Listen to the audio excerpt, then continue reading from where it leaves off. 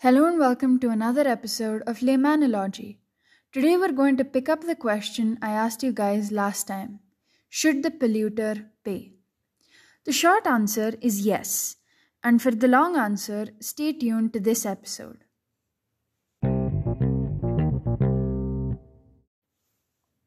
Last time we spoke about externalities.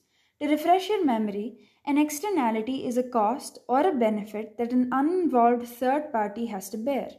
If you'd like to understand in even more depth what an externality is, check out my previous episode. Alright, to answer our question, let's revisit the example of the polluting firm. This firm produces, let's say, water bottles, and as a result of its production processes, releases large quantities of toxins into the atmosphere and the water. I want you to think of who all might be affected by the firm's actions. Take a second, pause the podcast, think about it. Here's the list that I came up with. People residing in the area, since they breathe the polluted air, those using the local stream for activities such as washing clothes, playing in the water, or even drinking it, fish in the stream whose ecosystem will be destroyed, and most worrying of all, the damage it causes for children in their developmental stage. And this doesn't even begin to cover all the adverse effects that the firm's pollution has on the ecosystem. I'd have to reserve that list for a different video.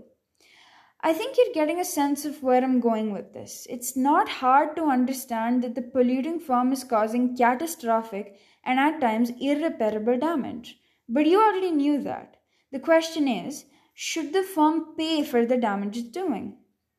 And the answer is pretty intuitive. I mean, for the damage they're doing, they should obviously pay. Or maybe it's not as intuitive for some people. And if you're one of those people, stick around. Hopefully, you'll get a more convincing answer to the question I asked. So, I think we're all agreed, right? The polluter should pay.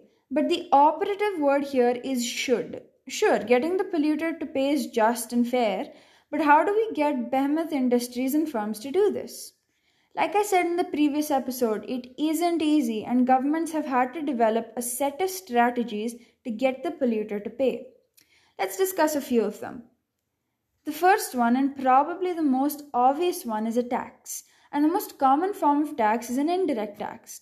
This indirect tax will be imposed on each unit of good produced by the firm. So say the firm was producing water bottles at 10 rupees per bottle. To impose an indirect tax, the government would step in and say, you can continue producing bottles at 10 rupees, but for each bottle you produce, you have to give us 1 rupee. I hope I haven't lost you. So after the tax is imposed, the cost of production for the firm, instead of 10 rupees, becomes 11 rupees. Now, you might ask, but what's the point of the tax? How is it going to help the affected individuals and animals? Well, the government will use the collected taxes to aid aggrieved parties. Rather, the government should. And that's the basic premise of an indirect tax. And just so you can sound smart and intellectual and cool, the other name for these taxes is a Pigouvian tax, after the economist Arthur Pigou. Before we move on to the next policy, I want you to pause and think about the benefits and negatives of this policy. To start off, one obvious benefit is that we've finally gotten the polluter to pay for all the damage it has caused, and we're using the collected taxes to help affected parties. However, think about it. Are we really incentivizing the firm to use more eco-friendly, sustainable machinery? Not really. We're only making production more expensive, not more eco-friendly. And a lot of the time, the taxes that the government imposes are chump change for firms that rake in billions and billions. This makes you question the usefulness of an indirect tax. And finally, and probably the most pressing concern, how are governments supposed to calculate and decide how much tax to impose? How much is enough? How much is too much? These are difficult questions, and even the most qualified of economists struggle with the answers. Hopefully, our next policy will be more effective than the Pigouvian tax. Our next policy is also a tax, albeit a very different one. This one is called a carbon tax. A carbon tax is a tax per unit of carbon emissions of fossil fuels. Essentially, the more carbon a firm emits, the more they have to pay. At present, Sweden has the highest carbon tax rate worldwide at 137 US dollars per metric ton of CO2 equivalent. But what does this policy do that our Piguvian tax doesn't? How are they different? See, it targets the heart of the problem. The problem isn't that the firms are producing too much. I mean, this is a separate problem, but for now, that isn't our concern. The problem is that firms are producing in a way that causes everyone a lot of damage. And by targeting carbon, governments are essentially telling firms you either produce more sustainably or you pay us a lot of money. So, in a way, the government is incentivizing the firm to switch to a cleaner fuel. So, in this policy, there's a very clear incentive for firms to behave well. But that doesn't mean that the policy doesn't come with its own set of problems. It does. And these problems are very similar to those we talked about while discussing Piguvian taxes. What production methods produce pollutants? What is the value of the harm? What's the right amount of tax? Like I said, not easy questions to answer. And to answer these questions, the government has to regularly visit firms and understand their production processes, which isn't currently happening for more reasons than one. Anyways, we're going to move on to our final policy and probably my favorite one. This policy is called a cap and trade scheme, and yes, it is as cool as it sounds. So, how does this work? Okay. So, the government first sets a cap on how much all the firms in an industry can produce. So, the government decides, based on a lot of research, that firms in the water bottle manufacturing industry can only produce 100 million metric tons. This is just a random example, and I'm just, trying to give you an idea. So, the government decides that firms in the water bottling manufacturing industry can only produce 100 million metric tons. So that's the capping part of the scheme. But how is the trading involved in all of this? That's where permits come in. Essentially, governments will issue permits that allow firms to pollute. And all the permits the government issues will add up, roughly, to 100 million metric tons because the government doesn't want pollution to exceed that level. I hope you're with me so far because this can be slightly confusing.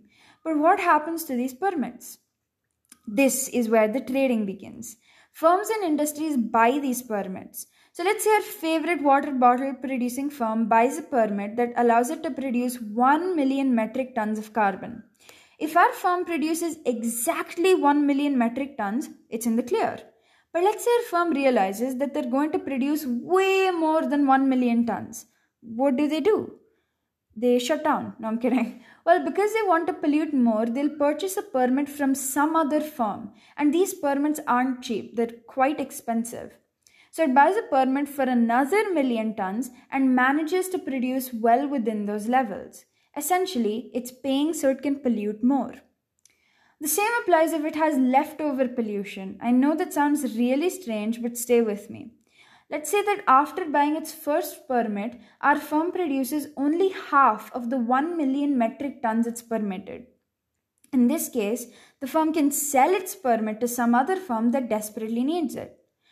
Essentially, what's happening here is that the right to pollute is being bought and sold in markets by firms.